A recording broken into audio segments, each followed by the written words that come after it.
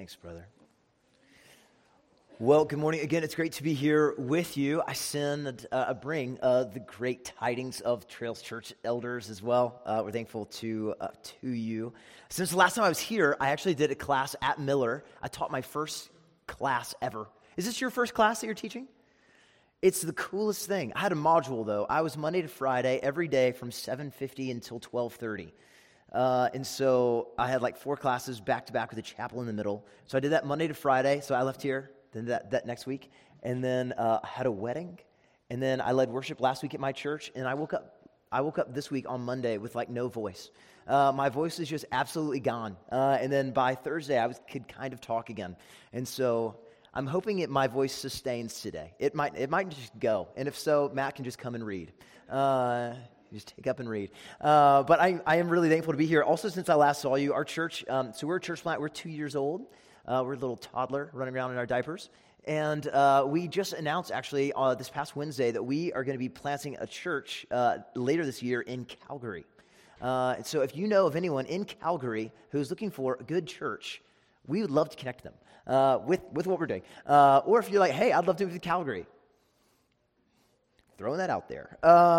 So, again, it's great to be gathering and opening up God's Word. And now, if you haven't been around Trinity maybe the last couple of weeks or months, this ministry has been walking verse by verse, bit by bit, through the Gospel according to Matthew. Right? So that's one of those 4 complementary books in the Bible that tell us all about the life, death, burial, and resurrection of Jesus. And I mentioned this last time, I know Matt has mentioned as well, that one of the main motifs, the main themes that we see as we're looking and reading through the Gospel according to Matthew, is he picks up on how Jesus is this Messiah. He is this promised king over Israel who's come to inaugurate his kingdom. So in this sermon that Jesus does, the Sermon on the Mount, what Jesus begins to do is he begins to lay out rules for the kingdom, teasing out the law and applying it in various ways so that those who are following him might know what does it look like to live with Jesus as our king. What laws for him as the king in this kingdom, what is he setting up and how does he expect us then to live? And in so doing, we've learned over the last couple of months as we've been in chapters 5 to 7 of Matthew, a lot of the practical ways that Jesus calls his disciples to live out our faith, right, as we demonstrate our allegiance to him. And as we just had read for us, we see that the conversation today turns from last week's sermon, which is talking about not living anxiously, but rather trusting in the providence and character and nature of God, to now thinking back again about practically living out our righteousness in relationship, in regards to relationships that we have with others. Specifically, how we are not to act is Jesus' main emphasis now. He moved on from don't be anxious, now don't do this, right? So it kind of goes from a more of an understanding of how you live to a very pointedly do not live in this exact way. And he's talking specifically about relationships with one another. And as we will point out, one of the interesting things that Jesus begins to think through with us is how it will be necessary from time to time to point out things in one another's lives. Like if you're running around with a twig in your eye, it's very important that I let you know, hey, you have a twig in your eye. I don't know how you would know that. I get a speck in my eye and I'm like down for a week. You know what I mean? Like a little bit of dust. But if you had like a twig sticking out of your eye, I would want to tell you that. You would want to know. Oh, I didn't know I had a twig in my eye. Like, how do you not know? So it's an important thing. The twig is a metaphor. It's an important thing that we might not know things in our lives, and we need other people to point those things out in our lives. So very practically, how are we to do that rightly, and how are we to do that wrongly? And this is what Jesus begins to process through with it. And it can be a difficult thing to do. In fact, as Matt just read for us those verses a couple of months ago, you might recognize that this is one of the most famous portions of Jesus' Sermon on the Mount, at least from anyone that you might come across in social media or in real life who, when confronted with something going on in their life, they will turn to you and look at you and they will say, "Don't judge me. Only God can judge me." Or they'll say, "Don't judge lest you be judged." That ever happened to you? And it's kind of like they throw that as the trump card, like, la-da-da-da-da-da, you can say nothing to me, sucker. And they expect for you just to say, "You're right." And they want you to just look at them and say, "That's right, live your truth. You do you. I'm sorry I said anything." and I'll just walk away now. That's kind of the intended result, right? Of like that trump card of using the verses that we're looking at today. And you can kind of walk away defeated because your whole aim was to help them grow in holiness. And now you're walking away saying, well, what do I do? It does say that in God's word. So I want us to think through, what does this text actually mean? What is it saying? Does it mean we actually can't judge anyone? Now, to begin answering that question, we're going to first consider the word itself, judge. What does that word mean? And if we're going to go, does anyone know blueletterbible.org? blueletterbible.org. This is a great website. You can go there. You don't have to go to seminary or Bible college. You just have to be able to go online, which you can do at a public library. And blueletterbible.org, and in there you can see all of the English text. You can click on a word, and you can see what is it in the Greek, and what does it mean. So if you were to do that, you went to blueletterbible.org, and you looked at this word, judge. What does it mean? You discover that the word for judgment that is used here in the Greek is this word called krino. Now, that doesn't have to mean anything to you, but what you can see as you look at it is it can be translated 15 to 20 different ways. It's a word with a really broad meaning. To show you some of what it could mean, it means a couple different things. One, it means to pronounce an opinion concerning right or wrong. It also can mean to pronounce judgment in a judicial way. It can also refer to a forensic law in disputes, as well as in roles and responsibilities of governors and judges. And it can also refer to warriors and combatants. So needless to say, this word has a lot of different ways that it can be translated, and a lot of different meanings. So right out of the hop, we can see that Jesus isn't condemning all of these activities. This is not a blanket statement that you can make no judgments ever. Right? We know that because judges need to make decisions. Right? Judges need to uphold the law. So if you look at a judge and you say, no judgments, the judge is going to say, why do I have a job? What am I doing? Right? So it doesn't mean that. Also, rulers need to make judgments. People who are making laws and deciding the things that we do or do not do as a country. Also, soldiers need to make judgments on who is an enemy combatant and who is not an enemy combatant. Right? An enemy, shoot them.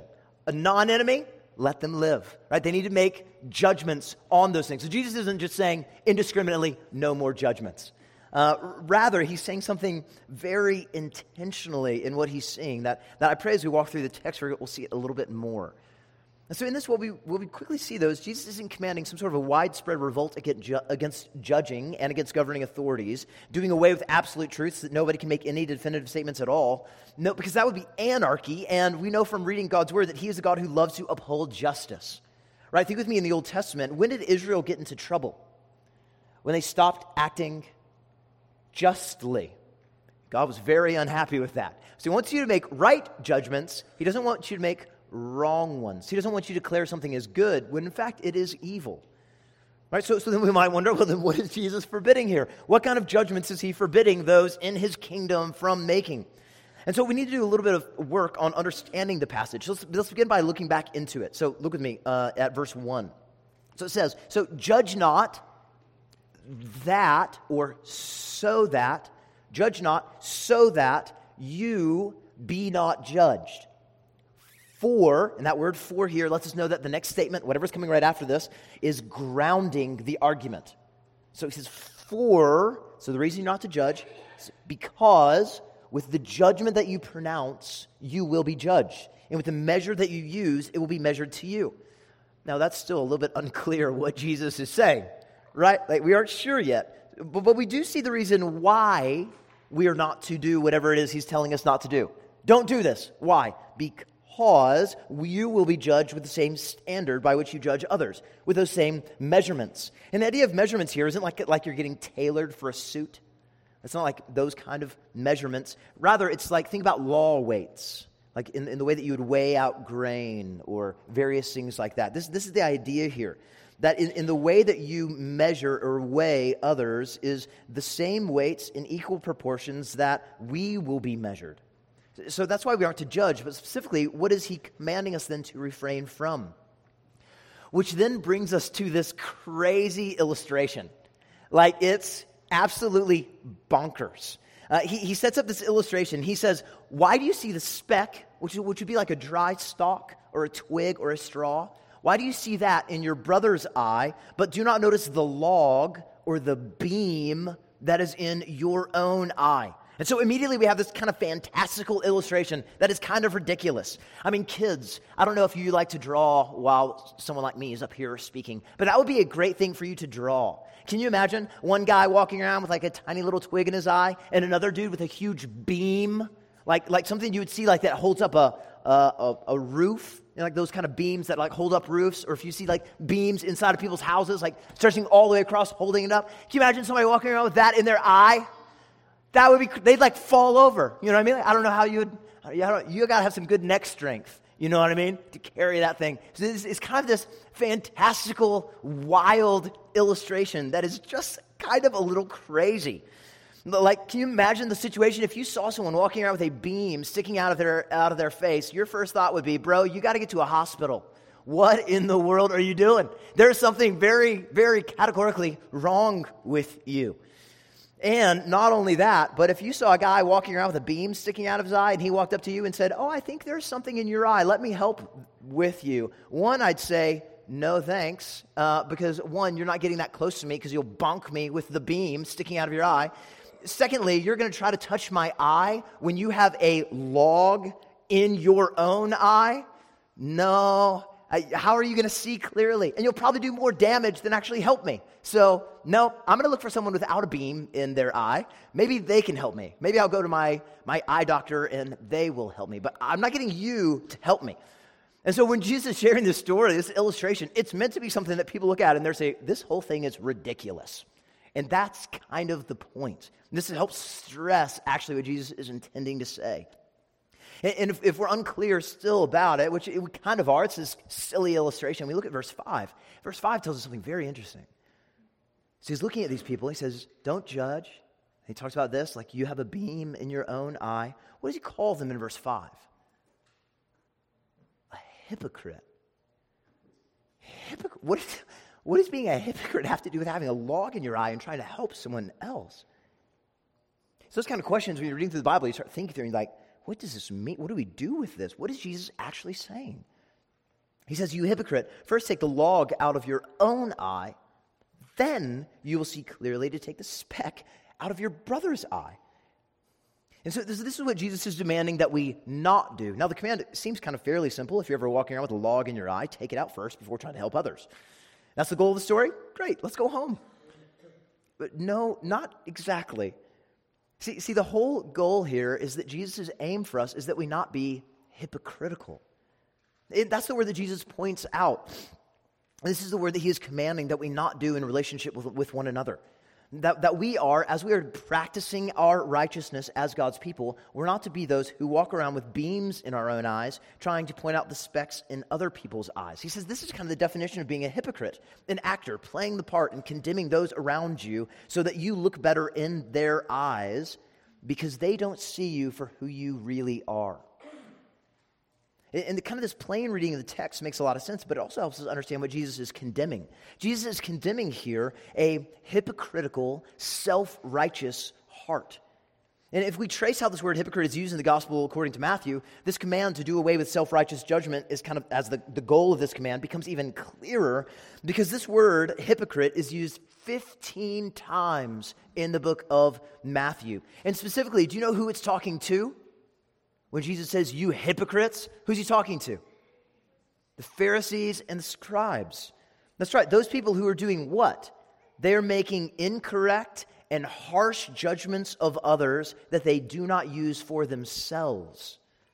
They're using certain weights, certain measurements for others that they aren't using on themselves. It's rules for thee, but not for me. That was the mantra of the Pharisees and the scribes. In fact, to show you this, I want us to look, if you want to open up to Matthew chapter 23.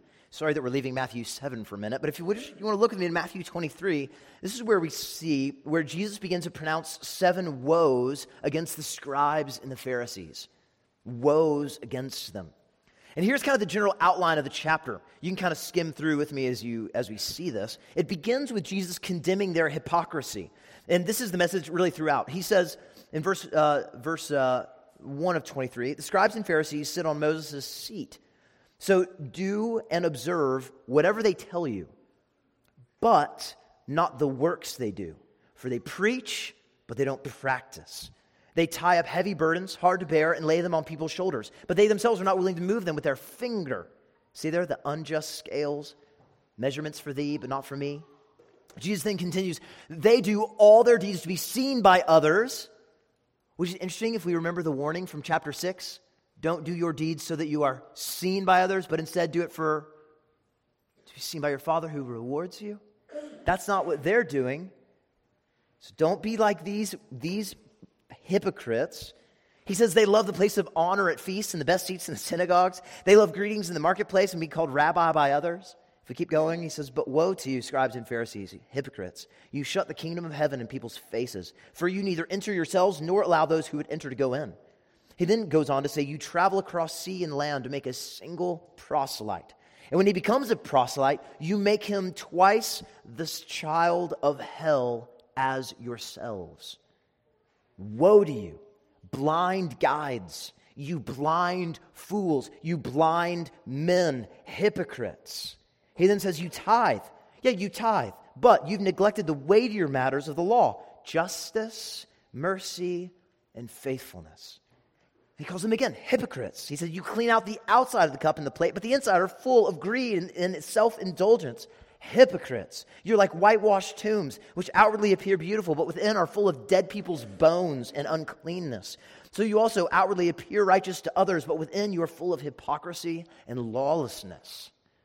So we take this idea of what does Jesus use this word hypocrites in the Gospel of Matthew. How does Matthew have this word come out of Jesus' mouth? And every single time it comes out, it helps us now look back at chapter 7 and understand what is Jesus preaching against.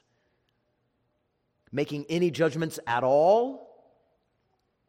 No, not any judgments at all. Rather, he's preaching against this fake spirituality, this profession and knowledge of the truth without any form or substance of it, this hypocritical nature that wants to have rules for you that I don't have to abide by. You ever worked somewhere like that? Or been treated like that by a parent or a coach or somebody else? Rules for you, but not for me. How do you feel when someone does that to you? Do you warmly embrace the things they come and bring to you? Or are you like, not doing that? In our flesh, it's probably the other. Not doing that. Right? And this is the whole goal. Jesus doesn't want us to be people who profess righteousness, who live out our faith in such a way where we are condemning of people around us, and yet we're walking around with a huge beam sticking out of our own eyes. Jesus doesn't want us to be hypocrites. He doesn't want us to be the blind leading the blind, because we will both end up in hell. Which helps us understand what Jesus is condemning here, what we are not to do. See, Jesus isn't condemning, pointing out to our brother that he has a twig in his eye.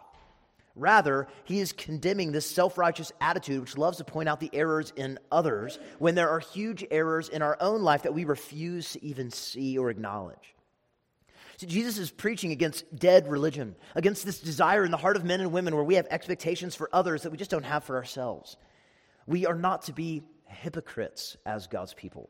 We are not to be actors simply playing and looking the part, but whose hearts aren't transformed. Jesus is not pleased by that. God is not glorified by having people who profess with their lips and yet their lives are not transformed. So, that guy or that girl on social media, they're wrong. Jesus isn't condemning all judgments here. And we know that because in verse 6, look at me in verse 6 here, we're told to make judgments. Isn't that interesting? We are to know who the dogs are and who the hogs are. We're to know who they are. We're to make a judgment on them.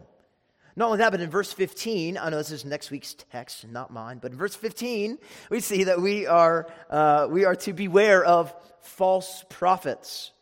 Thus, we are to make theological and doctrinal judgments on who these false teachers are so that we can avoid them. And we will recognize them by their fruits. And while some may give false evidences of faith, there will come a day when, according to verses 21 to 23, everything will be exposed, and some who did even mighty deeds in the name of Jesus will be exposed as hypocrites, actors who professed Jesus but did not know him. See, Jesus is condemning here the self-righteous judgments of a religious heart who refuses to repent of our own sin, but rather just wants to find fault in everybody else. So this isn't one of the blank assertions that we can make about judgments completely, of like no judgments at all. No, because what we see in John chapter 7, verse 24, Jesus will say, judge not by appearances, but judge with right judgment. Not only that, but in Matthew chapter 18, we'll see how we ought to act with one another as members of a local church when one of us sins against one another in some way.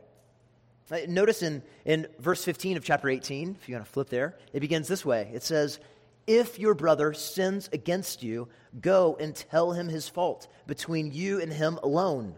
And if he listens to you, you've gained your brother. Now this is important because who does the obligation lie upon to make sin known? The person who sinned against you or you who have been sinned against? Which one? Who does Jesus put the onus on?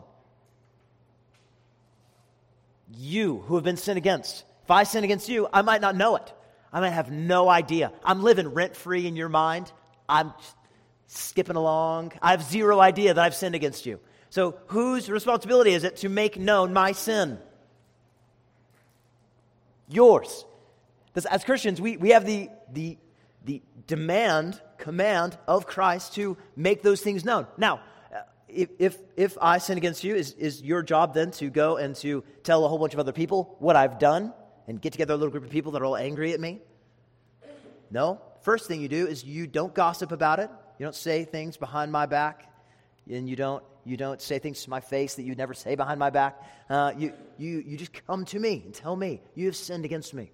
My job then, as the person who has sinned against you, is to then repent of my sin. And if I don't, then you bring one or two other Christians with you to have this conversation. And then if I still do not repent, then what do? Bring it before the entire church. And if I will still not repent, as a church, we are to make a judgment that my profession of faith and my life do not match because I am not repentant. Now, it's important to say there are also things in life that are sins and there are annoyances. That's a big difference. For example, putting the toilet paper on the toilet paper thingy. I don't know what that thing's even called. Putting that on there in the wrong direction. There is a wrong direction. And if you put it on the wrong direction, is that a sin? It might be. No, it's not a sin.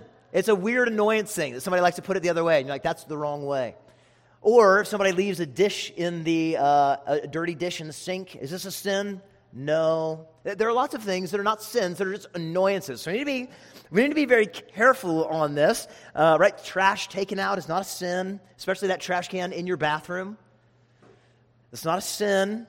Unless there's a chapter and verse in the Bible, it's not a sin. But when there is a sin, what our job to do actually as brothers and sisters is to actually approach one another, to humbly and examine ourselves to see if there might be any sins in our own life. And then after much prayer, we're called to go to them and open the Bible with them and show them their sin. And if they listen, praise God. And if not, then we walk through the rest of that journey together. But we are supposed to make these kind of judgment calls as a people. And so Jesus doesn't mean here to not make any judgment calls whatsoever at all, because that just isn't consistent within the whole book of Matthew. So if you come across a verse in the Bible and you say, this is kind of unclear, what does he mean by this? If there's clearer parts of the Bible that you can look to and say, well, he can't mean this because this is very clear and I don't know what to do with this, then we let the clearer parts of the Bible help us know that what I'm probably understanding here probably isn't what Jesus meant by this. So I probably just don't understand what he means. And so Jesus doesn't mean here that we aren't made to make any kind of judgments at all, because that's not consistent within Matthew or the rest of the Bible. So, for example, in 1 Corinthians 5, we see it's our job as well to judge one another. 1 Corinthians 5, there's a kind of sexual immorality that's not even tolerated among the pagans that is being celebrated in the church. And Paul's words to them are this.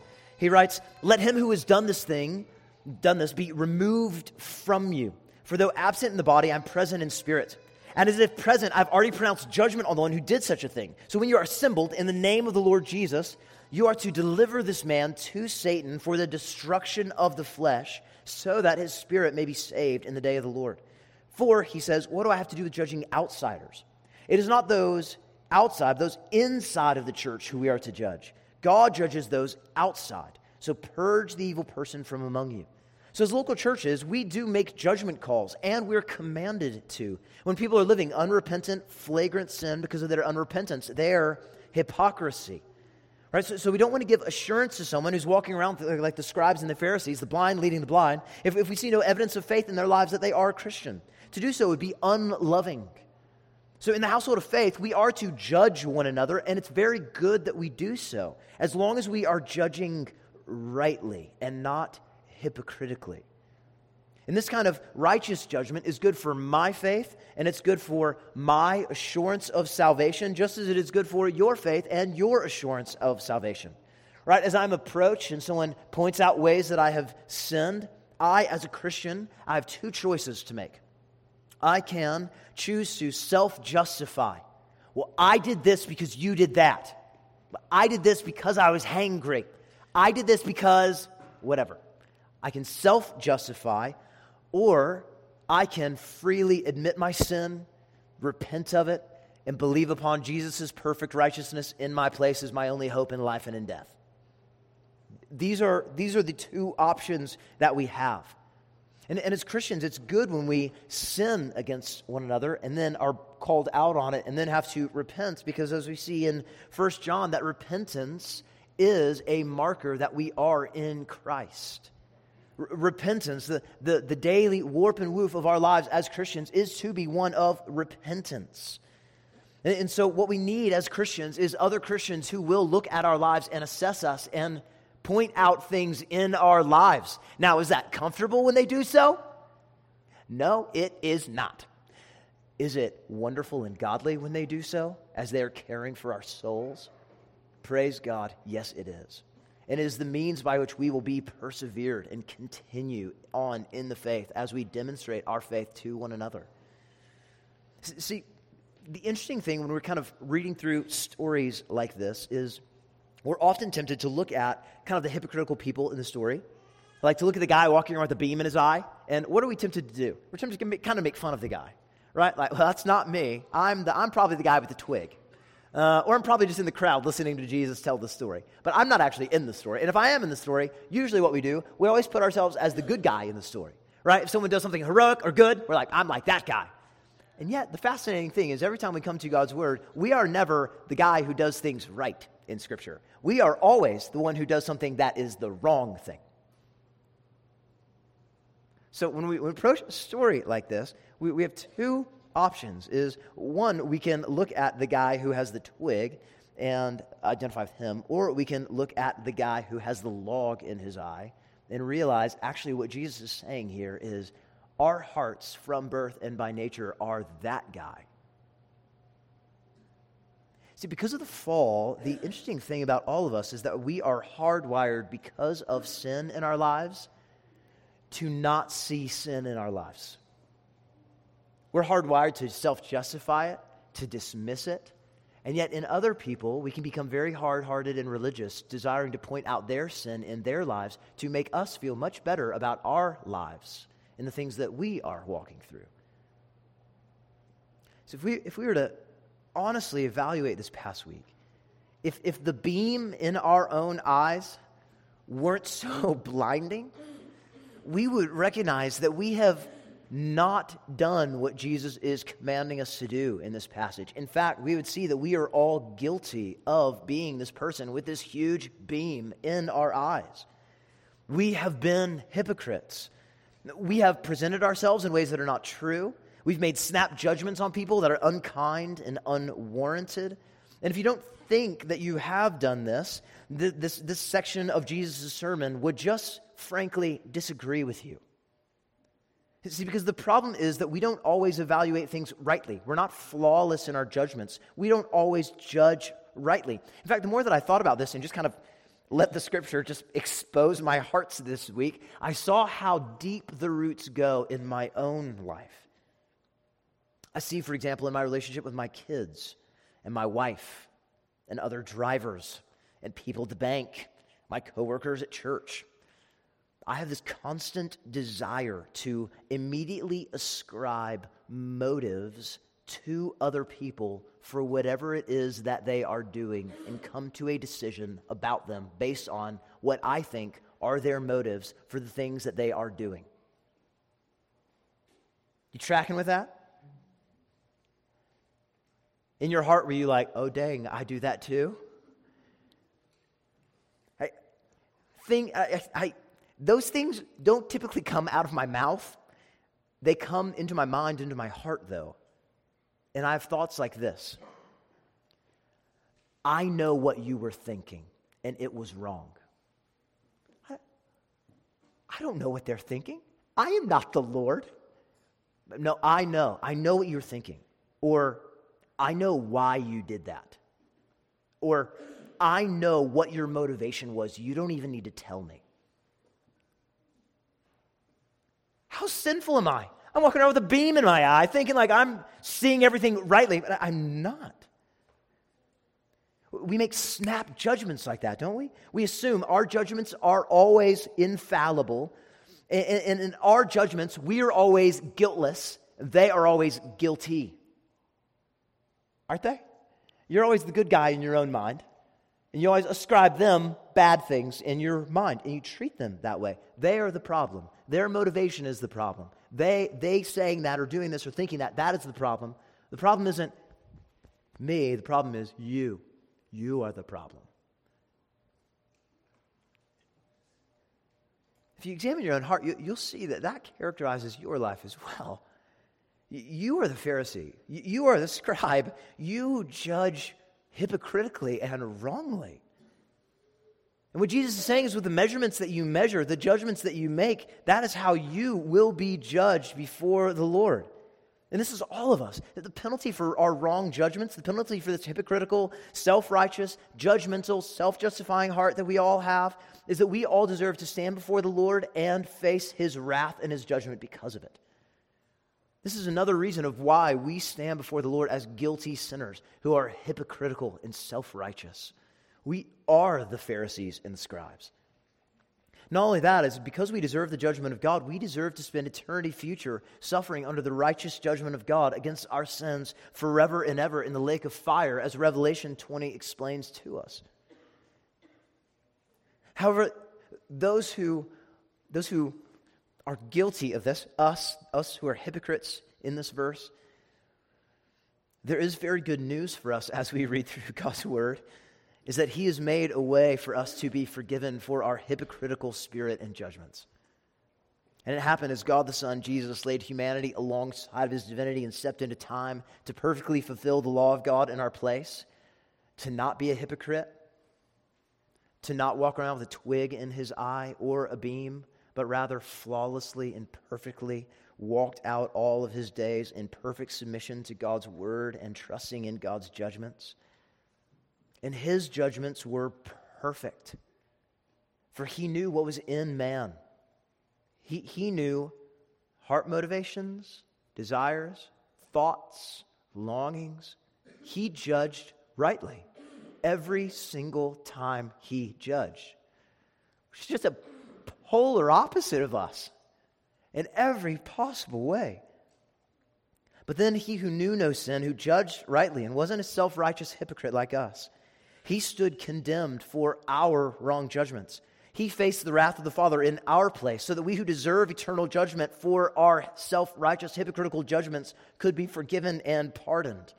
He is the one who then comes and takes the log out of our eyes. He is the one who gives us eyes that can see, minds to comprehend, and hearts that are soft by His grace. Thus now with eyes that can now see God and others and ourselves clearly, as Christians, as His people who are no longer self-righteous hypocrites, we are then sent into the world as ambassadors to judge righteously. So now that we can see, we can help take the speck out of our brother's eye. Not as hypocrites any longer, but as redeemed and forgiven sons and daughters who are called to do one another some spiritual good. That's why, do you notice He doesn't condemn the guy for wanting to help his brother? All He says is, take the beam out of your eye first, then help him. Right? It's the same thing that David prays in Psalm chapter 51. Do you remember his prayer? Create in me a clean heart, O God, and renew a right spirit within me. Restore to me the joy of your salvation and uphold me with a willing spirit. Then I will teach transgressors your ways, and sinners will return to you. See that? Where does it start first? Your heart. Not being self-righteous, not being hypocritical, rather coming before the Lord, repenting, asking Him to clean you and cleanse you, and then for your life to be used for the spiritual good of those around you. For you to live your life this way. And this is what we're after as Christians. This is how we are able to judge rightly, having been forgiven and clean and cleansed. We need the inside of the cup clean, so then the inside and the outside of the cup are clean. And then that is how we are to live our lives, not as hypocrites, but as those who are genuine. Thus, all confrontation of sin in one another's lives ought to be marked with humbleness and a recognition that we are all under the standard of God's word, that we are all under borrowed authority in one another's lives. So if you're newer to the idea of borrowed authority, let me explain it to how it works in the Boswell household. If one of my boys, let's say my older son, is upstairs playing Lego, and I say to my younger son, Teo, will you go tell Owen, my older son, go upstairs, tell him, come downstairs for dinner. So he marches upstairs, and he says, hey, Owen, Dad says it's time to go to dinner. Or no, he just says, hey, come down for dinner. And Owen says, no, I'm playing Lego. And he says, no, Dad said, come down for dinner. So it went from him speaking on his own authority, come down for dinner, to, no, Dad said. That happened in your house? That happens in my house all the time. No, but Dad said. Borrowed authority. As Christians, this is what we do in one another's lives. We are called by God to approach one another as we humbly repent of our own sin, make sure we're not being self-righteous, self-justifying hypocrites. We've been cleansed of that. We're repentant lives. We see things in one another's lives. We are then to go and point to God's word and say, hey, God said. I didn't say, God said. Chapter or verse, you're sinning against God. As Christians, we have this borrowed authority. It's not ours. We simply look at the book and we humbly come to one another and said, God said this. This borrowed authority that we have, it's not intrinsic to us, but it's in the infallible, inerrant, inspired Word of God. And it's that authority that we are all under as brothers and sisters in the household of God, as we're trying to live out this new identity as His people, complete with all these family obligations of reminding one another of God's words. Thus, in our lives as Christians, we are commanded to make judgments and to assess one another's lives in a local church. It's part of our job to look at one another in the face, to look at the profession of faith and the way that we are living. And if they are not matching, it's our job then to speak into your life, to help correct you back into God's word. We are to make judgment calls, and we are to approach one another, meaning that we have the difficult job of confronting sin, all for the express purpose that we might save the one from becoming hardened by the deceitfulness of sin, as we see in Hebrews chapter 3. This is a real and a pressing need in every single one of our lives, in every single pastor's life, in every single Bible study leader's life, in every single Christian's life, because none of us are infallible. We all err in a billion ways, and all of our lives are not conforming to God's word perfectly. We need one another in our lives that are helping us grow into godliness, doing us some spiritual good as they make judgments into our lives. This is drastically important for who we are to be as God's people. And it's the means by which we are preserved and persevered by God the Spirit throughout our life.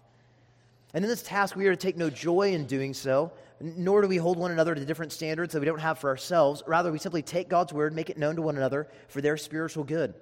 So when we confront others in sin, we ought to do so humbly and patiently and kindly, with fear and trepidation, knowing that God has placed us in that person's life. We are seeing their sin, and He's called us to talk to them about their sin for their good and also for our self-reflection. If I come to approach you about a sin in your life, but I haven't first spent time with the Lord asking Him about that sin in my life, I could very easily be very hypocritical towards you. right? We aren't to be like that. We don't want to be guilty of the same sin, thereby trying to help them with their little twig when we have a massive beam sticking out of our face. And so as we open up God's word and apply it into our own hearts and lives, we do so knowing that God's word is living and active. It's sharper than any two-edged sword. It divides, piercing to the division of soul and spirit, of joints and marrow, and discerning the thoughts and intentions of the heart. Isn't that interesting? God's word is the one that does what? It discerns the thoughts and intentions of the heart. Not you, but God's word.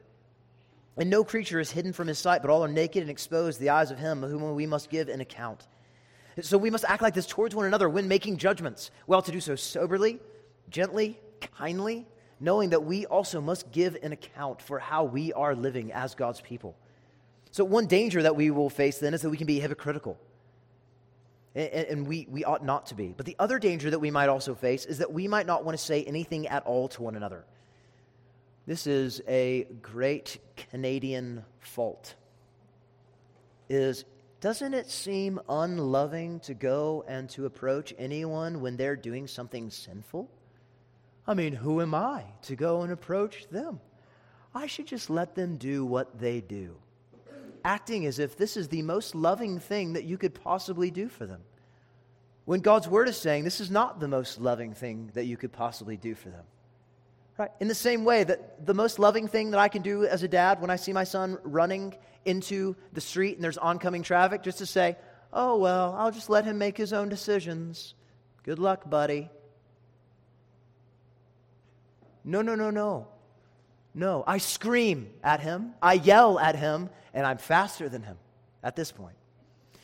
So I chase him down, grab him by his shirt, yank him back away from the road, and I scream in his face and put my finger in, and I say, "You're about to die!" Why? Because I love him. The most loving thing we do as Christians is confront other people when they are headed towards an eternity of hell. The most loving thing that we do as Christians is confront someone in their sin when they're sinning. That is the most loving thing that we can do. It's not a loving thing to let someone remain in sin and rebellion to God's word, thinking that they and God are fine, when in fact they are headed to hell and they don't know it. That's not a loving thing to do. And this is a hard thing to do because everything within us, within our culture, just says, just live and let live. Let them do them. Let them live their truth. And God's word says, no. This is not how you are to live. You are to make judgments. You are to bring God's word into bear, but do not do it hypocritically. Do not be a Pharisee. Do not demand things of others from God's word that you're also not looking at and letting that weigh heavy on your own heart, repenting of the sin in your life as well. Now, if we look back at verse 6 as well, we have kind of the end of this illustration. Jesus has really perplexing words. He says, "Do not give to dogs what is holy, and don't throw your pearls before pigs, lest they trample them underfoot and turn to attack you." Now, this phrase, I almost didn't preach this phrase. This is a weird phrase. You're like, what do you do? What does this have to do with what we've been seeing? Why are dogs and pigs here? And aren't dogs and pigs great? Like, I love bacon. I love my golden doodle. Why are these things so negative? And it's important to know, back then at this time, dogs were not typically household pets. Rather, they were scavengers. Oftentimes, they were diseased, greedy, dirty, and vicious animals, like the wolves I have running around behind my house that I hear all the time. Like those kind of dogs is what they're talking about. So Jews would have never thrown any kind of holy item to them, like leftovers from sacrifices made in the temple. They would never do that. They wouldn't give holy things to unholy creatures. And pigs at this time were the epitome of uncleanliness. They couldn't be eaten, as we know from the Mosaic Law, and they were also scavengers. They were found oftentimes around garbage dumps, and they were equally wild and vicious. In fact, my friend down in Texas, he has some property, and they actually have a pack of wild pigs, 30 to 40 of them, that run together, and they are some of the most vicious things in the world. They will turn and eat you if they could. If they thought they could catch you and kill you and eat you, they would just destroy you. They are vicious creatures. They eat refuse and chemicals, anything they can find, so you don't want to even shoot them and eat them because it's just disgusting. In the same way, they see in this text that we aren't to do what to these pigs. We're not to throw our pearls before them, lest they trample those underfoot and turn to attack you. Now, pearls were the most rarest and most valuable of jewels. Later on in Matthew chapter 13, the kingdom of heaven will be described like a merchant in search of fine pearls, who on finding one of great value sells everything that he has and buys it. So the pearl in mind there is the good news of the gospel, the word of God. And how we ought to sacrifice everything in order to have eternal life, give up everything, laying everything aside and pursuing his kingdom with singular devotion. So if we take that idea of how do we even see pearls used even in this book, we need to take that back to chapter 6, verse 7. Chapter 7, verse 6. What Jesus is saying in this peculiar verse is that we need to make right judgments. Again, this has to do with making right judgments, because we need to know who the hogs and who the dogs are. We need to make right judgments as we share the good news of the gospel, as we call out sin and point people to Jesus. Because we need to have great judgment here, because there are those who, because of their great perversity and ungodliness, they will refuse to have anything to do with the holy and precious things of God, except to trample them under their feet and then turn to try to devour you and tear you to pieces. So Jesus is giving a very good amount of wisdom here. And as we've seen, Jesus primarily has here the hypocrites in view, these men who pretend holiness in their externals but are dead on the inside, false teachers leading people astray. And what we know as we see the gospel advance in the early church is that the early church was plagued with men like this, false teachers, just like we are today. In fact, the same vocabulary is used by Jesus, is used by Peter in 2 Peter when he warns about false teachers. If you want to look with me, 2 Peter chapter 2, verses 1 to 3, says, "But false prophets also arose among the people, just as there will be false teachers among you, who will secretly bring in destructive heresies, even denying the master who bought them, bringing upon themselves swift destruction. And many will follow their sensuality, and because of them, the way of truth will be blasphemed. And in their greed, they will exploit you with false words."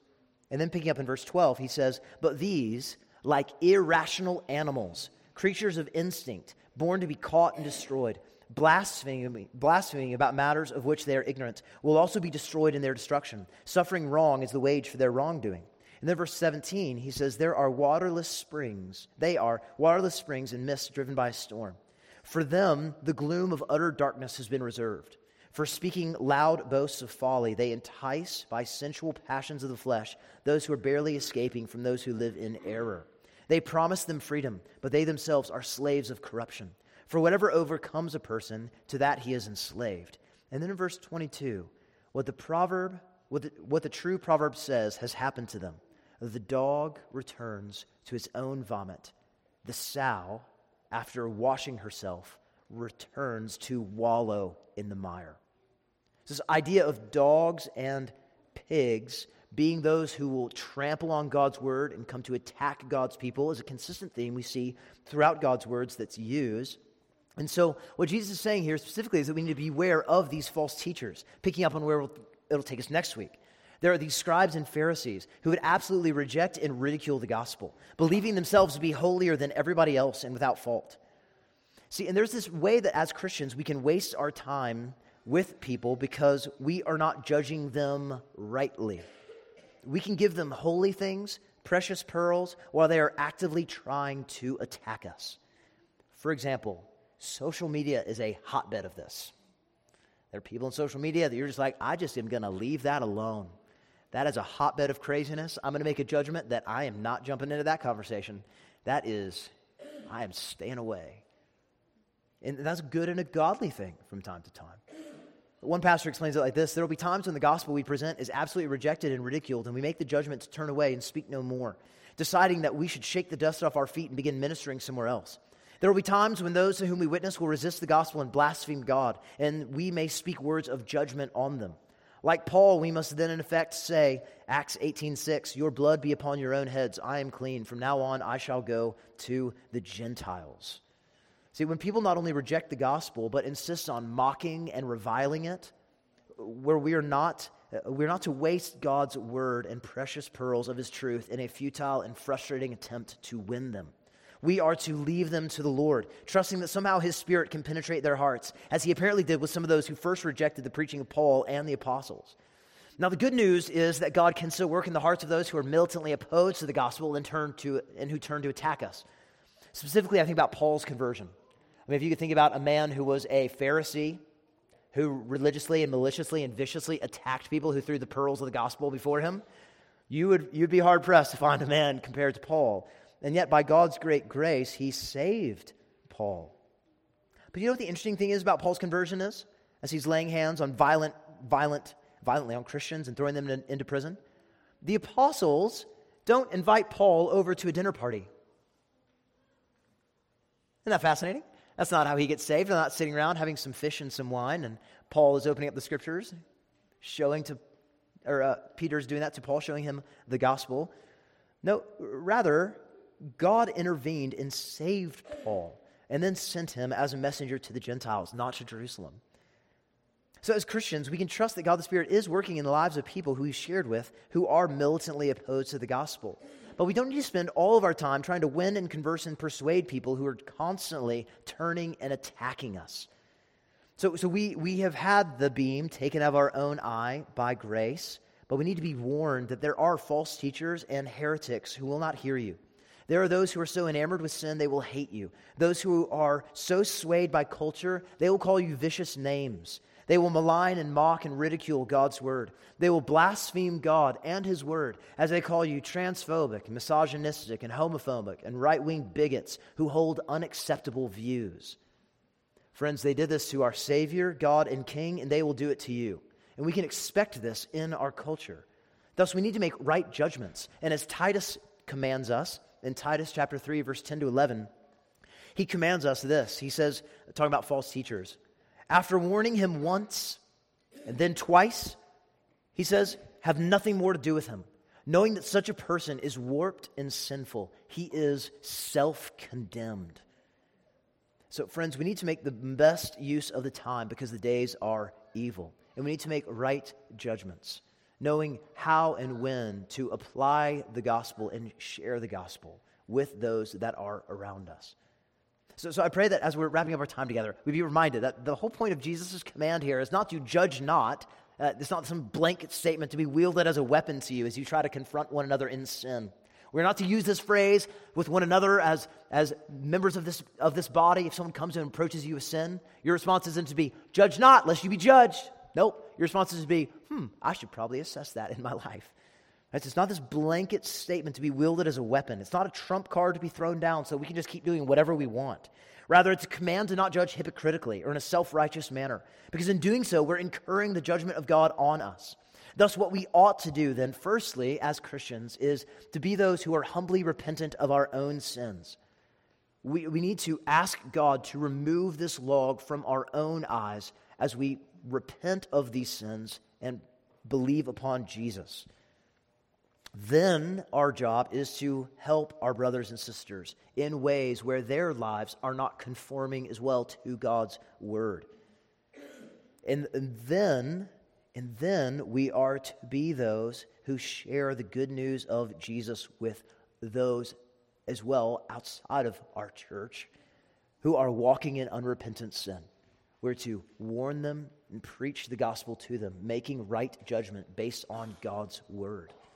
Being very careful not to be self-righteous and not to be hypocritical, but rather by our lives demonstrate the faith that we are proclaiming to those who we hope to see come to know Jesus.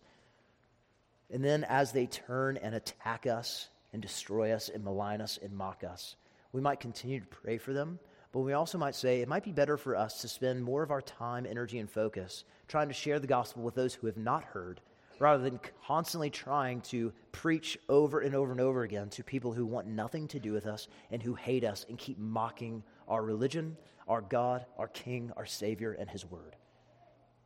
And in all of this, we are to make judgments as His people.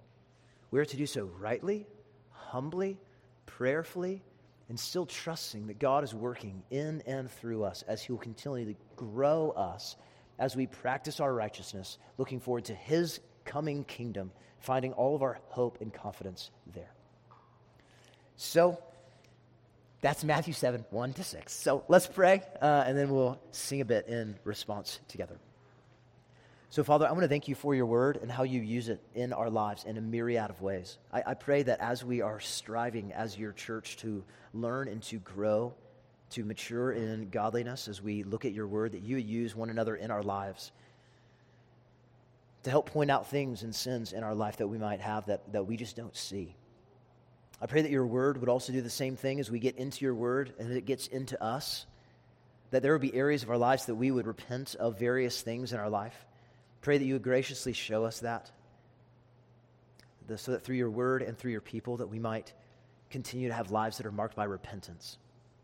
And then as we go forth into the world sharing the hope of the gospel with others, pray that people would come to know you, Jesus, as their God, King, and Savior. And I pray that we would be faithful to continue to share and to find ways that we can leverage our lives for your kingdom. We love you, and we ask your blessing in this. In Christ's name we pray. Amen.